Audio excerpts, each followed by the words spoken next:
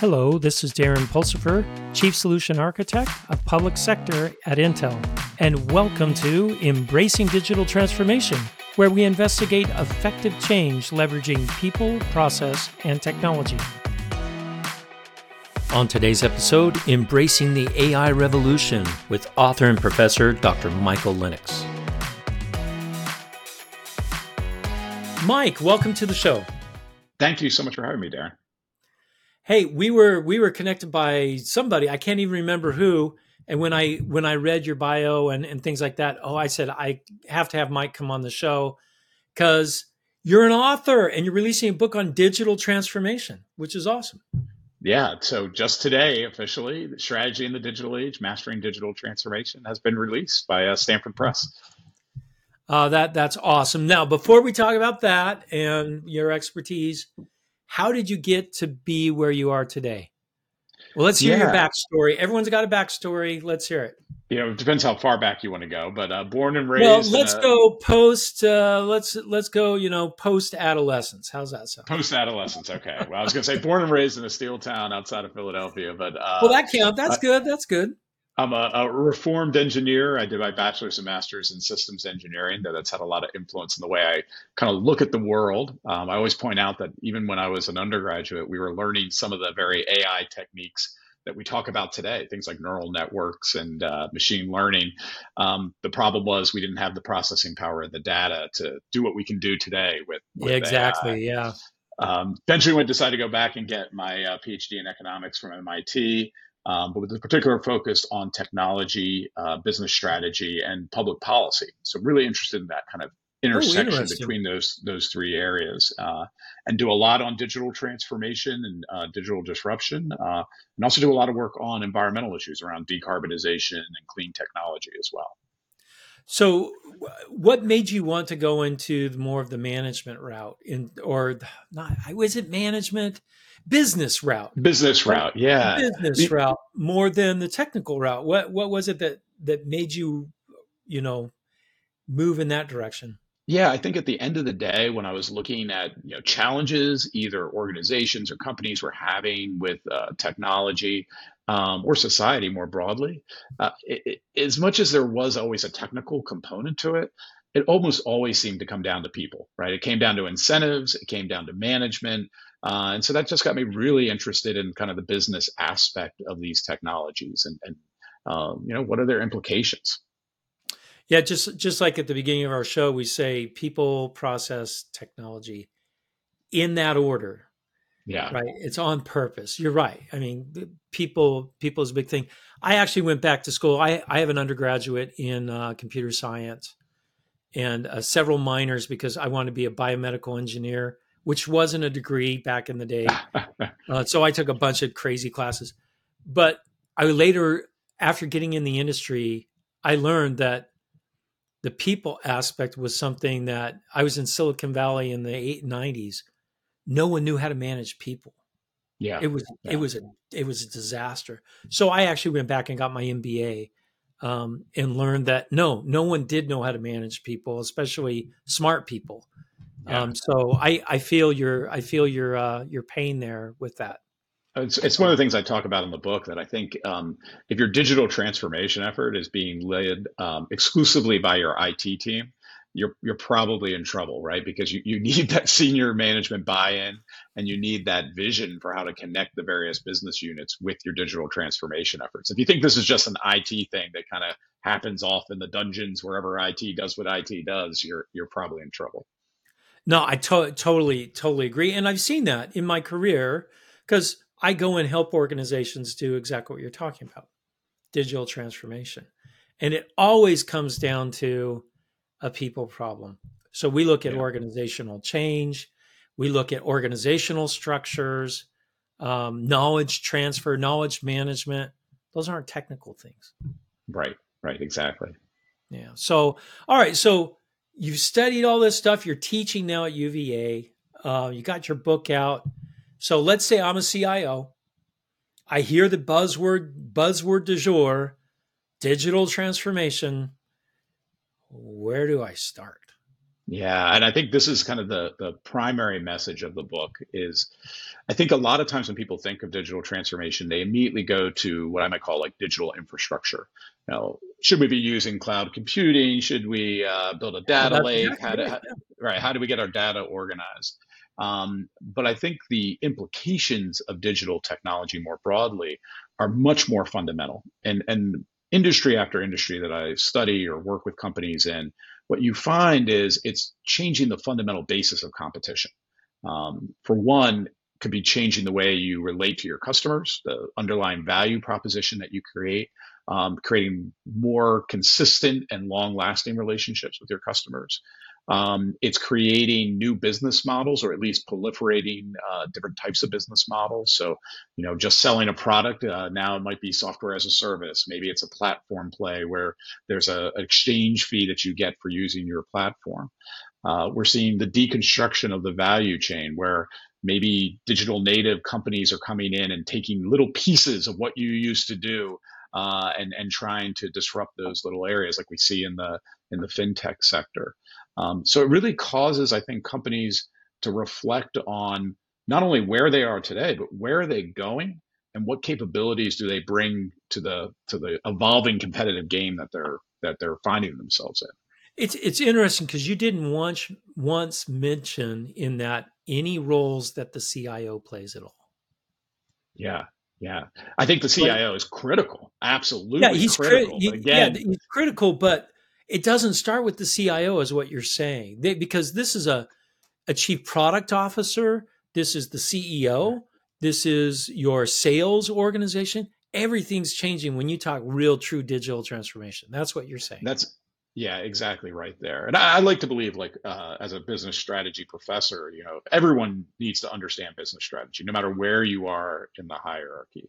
And some of that is to try to maybe influence the overall strategy of the organization, but at the very least to see how your work fits into that overall strategy. And I think it's really critical that you are quite explicit about what are you trying to achieve. And I use this analogy. I'm sure I'm borrowing it from someone else, but if all your digital transformation efforts are improving the efficiency of the engines on the Titanic, you're still going to hit that iceberg, right? So where you direct that ship is really Yeah. important. And I've seen so many companies fail developing digital applications using technology that's really cool, but they're not thinking through where you're trying to go with this, and then they have wasted effort, millions spent on an application that isn't actually used.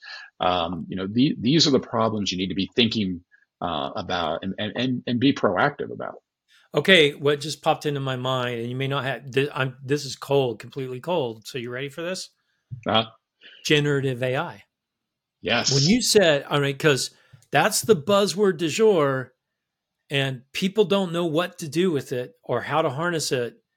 And I'm starting to see everything go kind of crazy. Like it almost feels like the .com boom Yeah. in the late 90s, right? Oh, you could do all this, you can do all this. And the scare around it, companies didn't know what to do with the internet. I don't have a web presence. I don't have. So this is a paradigm shift. It's happening. And you said new technology. So I got to think outside of my normal way of doing things, is what you're saying. Maybe embrace this. I don't know. What do you think?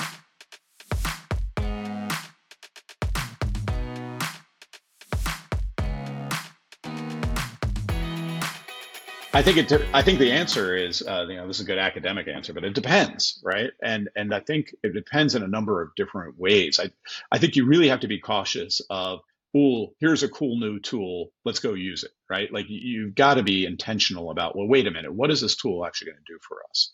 The second thing that I worry about, and I use this all the time with companies I work with, is I hear them say things like, we want to be the Google of X, like we're going to be the leader in generative AI. And I'm like, well, maybe, but I think maybe like Google's going to be the Google of X, right? Like they are far better positioned to do what you're thinking about doing. But back in the days of Google, when they first kicked off, they would have said, "Well, that's IBM's job." Right, right. Right? I Well, mean, isn't that how it's always been? Right? I mean, no, I you have think that's disruptors coming in and really disrupting the whole industry. That's right. And I think for the incumbent firms, maybe even very successful incumbent firms being thoughtful about how you can take what you do well and evolve it in a way to meet the evolving market needs is a different question than maybe a startup who's pursuing, open AI and generative AI, and how they might think about the opportunities available to them. And so in the book, we have a whole chapter, again, using an econ term here, but of appropriability, which really just speaks to, as you create value, how do you think about the value you're going to capture for your various stakeholders? And it's an important question to ask because, again, history is littered with companies who've gone after a market opportunity and ultimately failed. For every Facebook, there's 1,000 MySpaces out there who Or weren't. or there's Kodak. And Kodak's the example I start the book with. It's such a simple story at the surface level, right?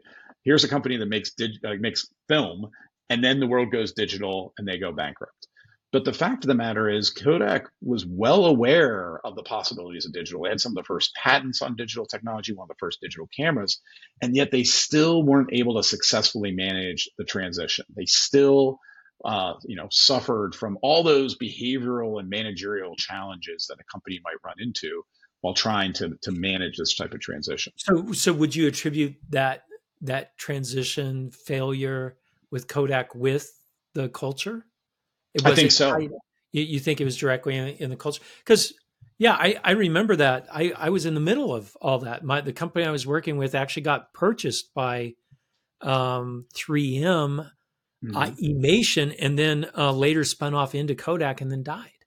Yeah, yeah, and again, it's a challenge, and I think Kodak did so many things right in terms of this transformation. But at the end of the day, I think the heart of it was, the chemists were the stars at Kodak, right? They're the ones who making the new film, and they weren't seeing a future for themselves in digital, and it just held them back enough that they couldn't fully They embrace that. couldn't embrace it completely. Or alternatively, I point out Fuji has actually done very well, and Fuji, high competitor of Kodak, especially during the 1990s Yeah, oh for yeah. market share in film. They went a different direction. They actually kind of leaned into some of their core capabilities and kind of moved into other industry sectors. So they didn't try to become a digital imaging company. They actually leveraged their expertise to go into things like healthcare and other adjacencies. Interesting. So digital, are we just rebranding with digital transformation? Are we just rebranding what happened with the industrial revolution 3.0, right? Yeah, I think, one of the points I make in the book is that the patterns of, let's call it disruption or technology change, Uh-huh. those are very common in market-based economies. Like we see this all the time. And so it shouldn't be surprising some of the transitions that we see, the failures of established companies, the diffusion of new technologies. And in fact, we can leverage those to help us strategize about how we should position ourselves. Where are we in the life cycle of the technology and the industry? These are like very important questions to ask. I think to the broader point about these kind of epics that we see, I do point out, like, digital transformation isn't new. We can go back Yeah, yeah, 50 yeah. plus years and find examples of companies and industries being digitally transformed. I think there is a heightened awareness about it, and I think there's a new set of technologies coming to bear that are increasing the impact and the scope of digitization. But this has been around, again, for at least half a century. So what would you say are those technologies that are catalysts to make this happen? Because it's strange because we said at the beginning, people and process and technology, right? I mean, you have to get the people aligned first in order to get the other two to work together. But isn't technology the driver behind a lot of this? Yeah, and I talk about these exponential curves we see in three core technologies: Right. Okay. processing power, so the old Moore's law. We see it in bandwidth, and we see it in storage. And the reason I like to highlight this is because if those trends continue, if we continue to see the exponential growth in those three core technologies, let's say for another decade, the world is going to be radically different than it is today in ways to be honest, are very hard to predict. I don't claim to be a technology futurist. I can't see where the world is going necessarily. But what I can see is if those continue, we're going to be in a radically different place, and you've got to be nimble and able to adjust to that. I do think what's core to a lot of this is this notion of data. We are generating and processing more data today than we have in the history of the world, obviously, and that just continues to increase. That becomes important because our data analytic tools, especially right now AI, they're becoming more powerful than they had been, 5 years ago, 10 years Yeah. ago, and that's going to continue. And I think it's why a lot of people are scared. I think it's a lot of people why people are nervous about like where is AI going, because I think it is hard to predict where we're going to be in 5 years. Just look how much we've improved over the last 6 months since the Oh, release of ChatGPT 3.5, yeah. and now No. 3 Yeah. 4.0. And so I think that's why there's this kind of palpable sense that while this has been around for a while, things feel like they're accelerating now.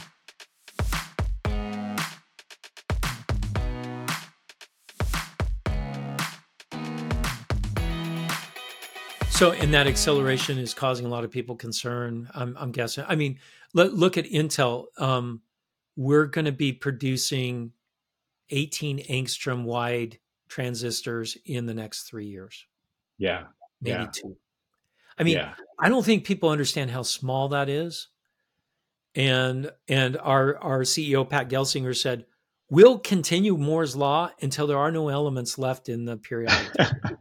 That's my understanding, right? Like we're starting to run into like the literally like the physics limits Oh yeah, of we're talking. what. I mean, 18 angstroms. That's really small. To Yeah, give people a perception of what that is, the coronavirus was 72 nanometers across, which is 720 angstroms, wow, wow.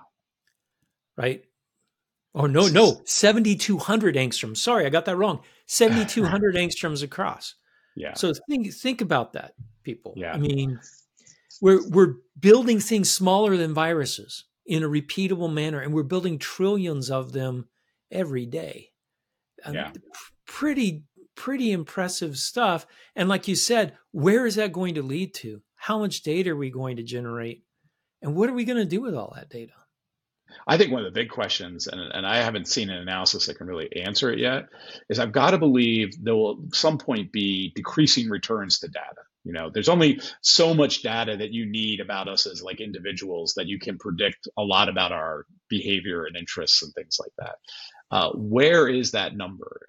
If it's a pretty big number, which I think it probably is, that's going to give a lot of advantages to those companies who can scale quickly, and in essence grab a lot of data. So this is the big tech players, right? This is where Alphabet/Google, this is where Apple, this is where Amazon come into play.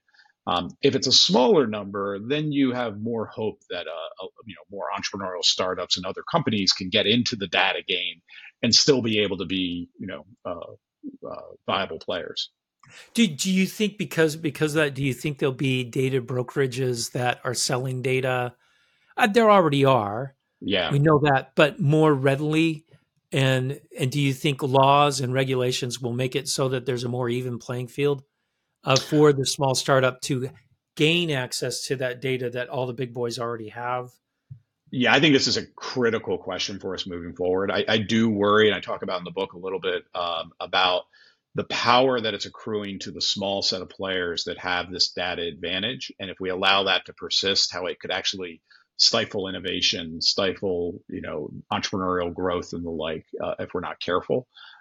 So I think thinking very clearly about data privacy, thinking about data ownership, is really going to be critical here moving forward. And we should have a lens towards, how do we keep this kind of innovation engine moving forward and not stifle it because it's controlled by, Because it's three controlled by a firms. handful of people. Right, Yeah, right.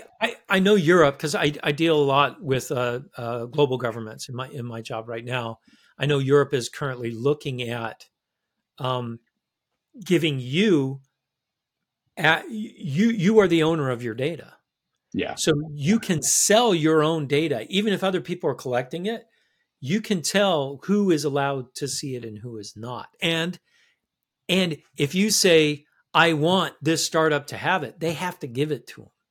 And Yeah. those are the types of laws that they're developing right now to really protect data privacy, which does not mean hiding all the data, but it means me having the opportunity to share it with whomever I want, And I think it's even if could, Google collects it or if Amazon collects it. and I think this could really start to change some of the business models and the competitive landscape again, because it could make models that are based purely on advertising, again, Google and Facebook historically, less viable.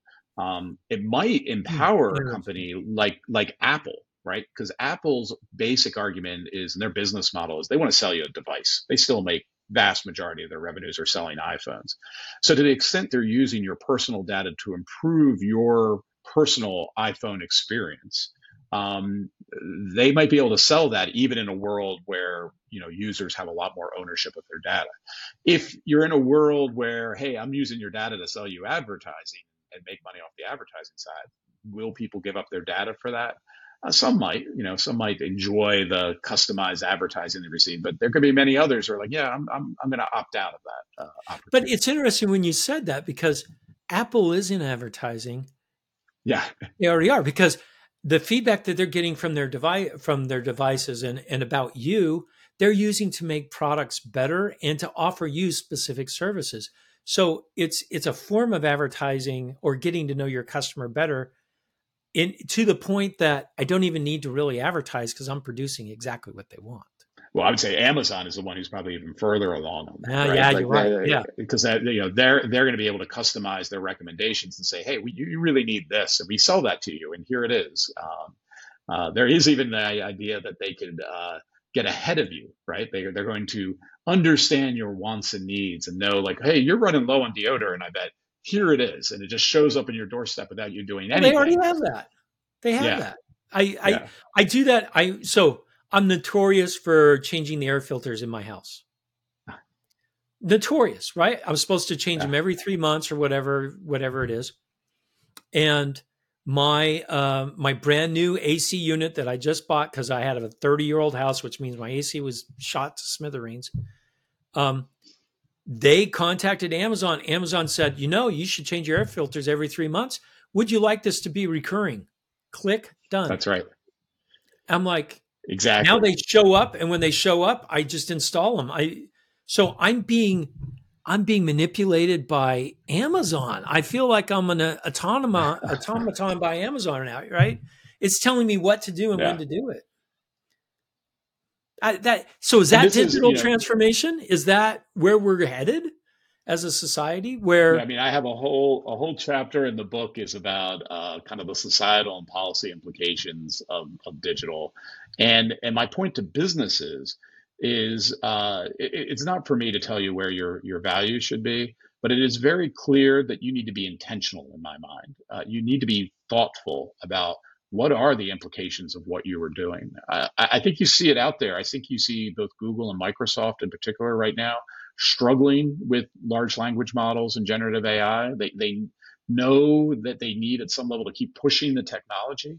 They also know it can have some really negative implications potentially, and they're trying to navigate this. And again, I don't have any great recommendations other than to say be intentional, right? Like at least be explicit about understanding one, what your values are, what you feel comfortable with, and what are you doing with the technology, and how are you going to pursue it. Google long has had the tagline or value statement, do no evil, right? Doesn't yeah. provide a lot of guidance, but at least it's an expression of some thought here about how you should think about a technology like this. So that brings up another thing that just popped in my head. In the .com boom days, when you've done your research about the .com boom, because there's plenty out there on it, companies companies that I'm old enough adopted to to live. I've lived through it, so yeah, you lived through it too, right? So companies, yeah. what companies succeeded compared to companies that completely dissolved underneath this? What was the big differentiator between the two? Um, Yeah. Ability to So adapt, or because I what think if there's you a adapt couple. the wrong way, right? I mean, Yeah. And look, wrong bets are made all the time, right? And Well, that yeah, happens. It's a by, I think a couple of things come to mind. Sometimes you hear, especially during the dot-com era, but you still see vessels of it today, especially in Silicon Valley, about, you don't need a strategy, right? Just move fast and break things and figure it out as you go. And I think that's at one level a misunderstanding of what strategy is, and two, a bad set of advice. You need to have some vision of what you're trying to achieve and how you're going to get there. What strategy isn't some plan you set that is then set in stone forever, right? It is actually something that needs to be dynamic. You need to be constantly revisiting your strategy, questioning the assumptions, looking at new data, and when necessary, pivoting. So I think the companies that are most successful, especially in these kind of disruptive times, are those who are able to build a culture of innovation. They have nimbleness built in. They understand. I talk in the book about humility. They have a humility to understand, like, they don't know exactly where the technology is going to go. So they're able to then build in a culture that understands this and wants to learn and evolve, and when necessary, pivot their strategy to meet the evolving technology and market needs.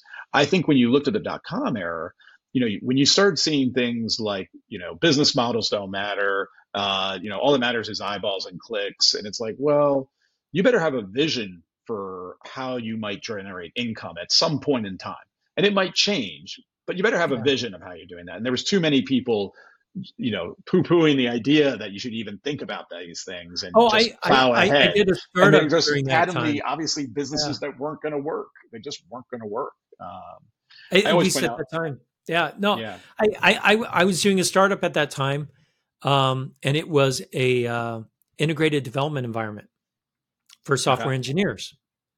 And every single VC I went to, and I was right in the thick of it with the morning elevator pitch stuff, the whole thing, right? The red and green panels, the whole thing. And I got shot down continually because they said, you don't have a web presence. What's your web strategy? I'm like, yeah. it isn't a web strategy tool. I ended up selling the company, which was good, right? I did okay on that. But are we in the same boat today? What's your AI strategy?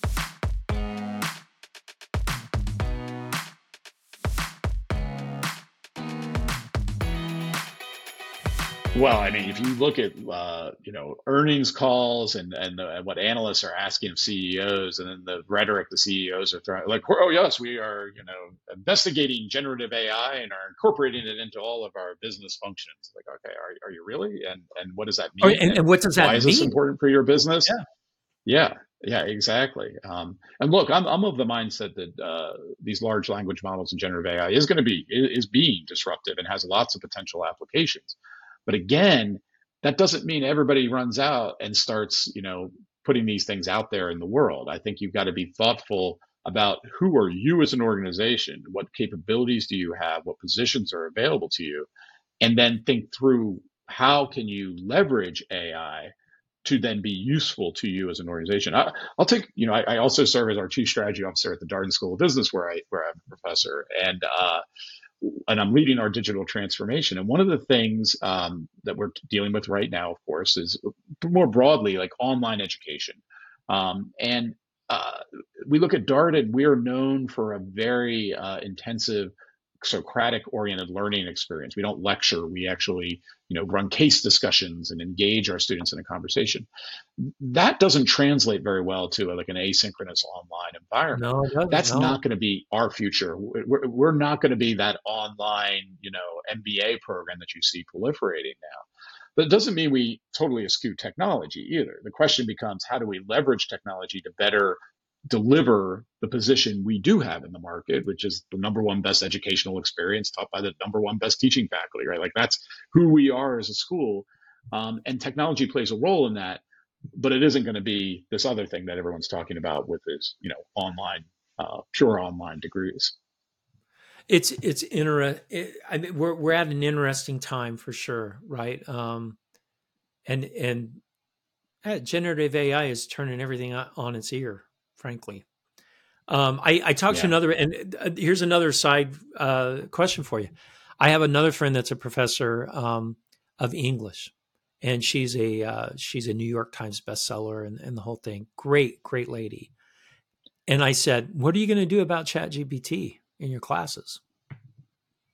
And she looked What was at her me, answer? and yeah, she looked at me bright red, and I said, "You need to come on my podcast and talk about it." So she's going Yeah, to once she goes, "But I want to figure it all out first." And I says, "No, no, no, no. You need to come on before you figure it out, and then do it." But right now, her concept is it's a tool. I'm supposed to teach critical thinking. yeah, So it's a tool. We need to use this tool to help people because she feels that in the workplace, they're going to be using AI tools like generative AI to help them get their work done. yeah. I'm actually in total agreement with that. When I hear people say things like, "Oh, we've got to prevent students from using this technology," to be a little too cute, I always like to say technology always wins. I can't think of very few examples where just like collective will to stop a technology Yeah. actually Good occurs luck. if that technology is actually creating value, and it is creating value. And what it does, I think, for us as educators is it puts the burden back on us. Maybe we need to design assessments, exams, and the like that force students to use those critical thinking skills that can't just be plugged into Chat GPT and give you the answer. We half jokingly have talked about maybe we should just move to oral exams, so students are really forced to think on their feet and can't rely on the technology. But at the same time, I also think the point is very well taken that this is already being deployed in the real world, if you will. It's being deployed in higher education as well. And how do we guide our students? What's the ways in which you can leverage that technology to improve? Fortunately, I'm not old enough to remember like slide rules, but there was a time in business education where like our students were learning how to use slide rulers to be able to do calculations, and then suddenly this miracle innovation called a spreadsheet on Calculator. on Yeah. personal computer arises. That was transformational to how a lot of business was done from the old ledger days. um, Again, you embrace the technology, you learn how to use it productively and effectively, and you evolve your skill set. And that's something again that I talk about in the book is, and I'm borrowing from some colleagues at the University of Toronto. They make this great observation that AI and data analytics more broadly are really good at prediction, but you still need judgment to be laid on top of that.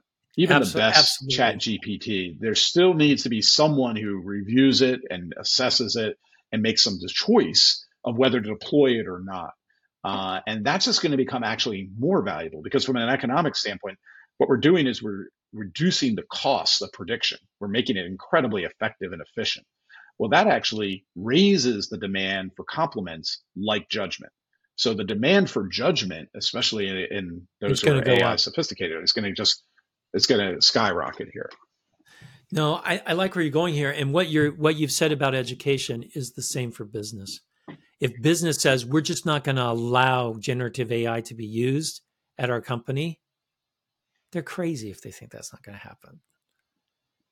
They're crazy, Exactly. right? Exactly. Because people use it already. They've been using it since it came out in Yeah. November of last year. Look, So, professors are using it for their own work. So I mean, it's happy. I mean, it would be hypocritical for us to prevent our students from using it when I think faculty are using it in any number of ways.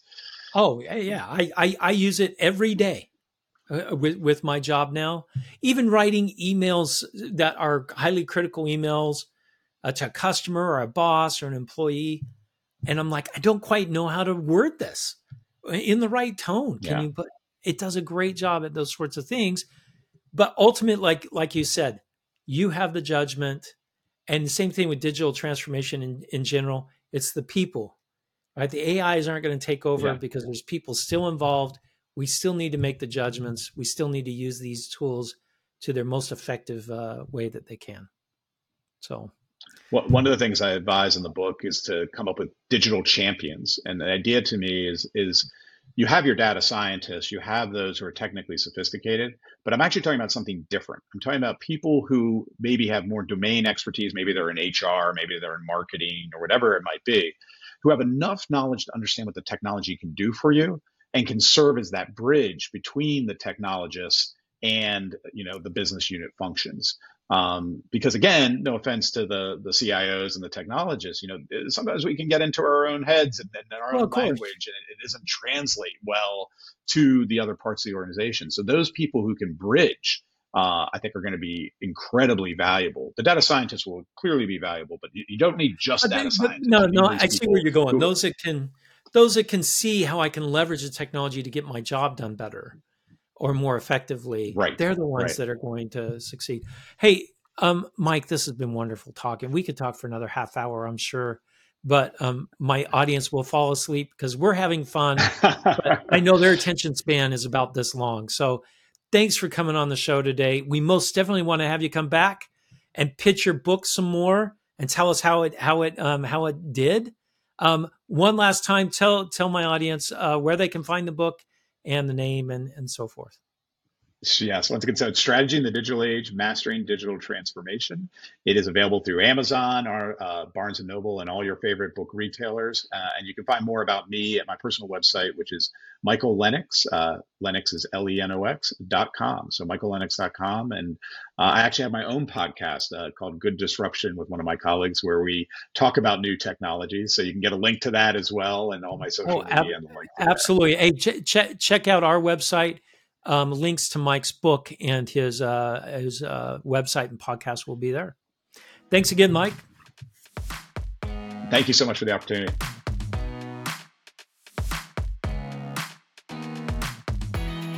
Thank you for listening to Embracing Digital Transformation today. If you enjoyed our podcast, give it 5 stars on your favorite podcasting site or YouTube channel. You can find out more information about Embracing Digital Transformation at embracingdigital.org. Until next time, go out and do something wonderful.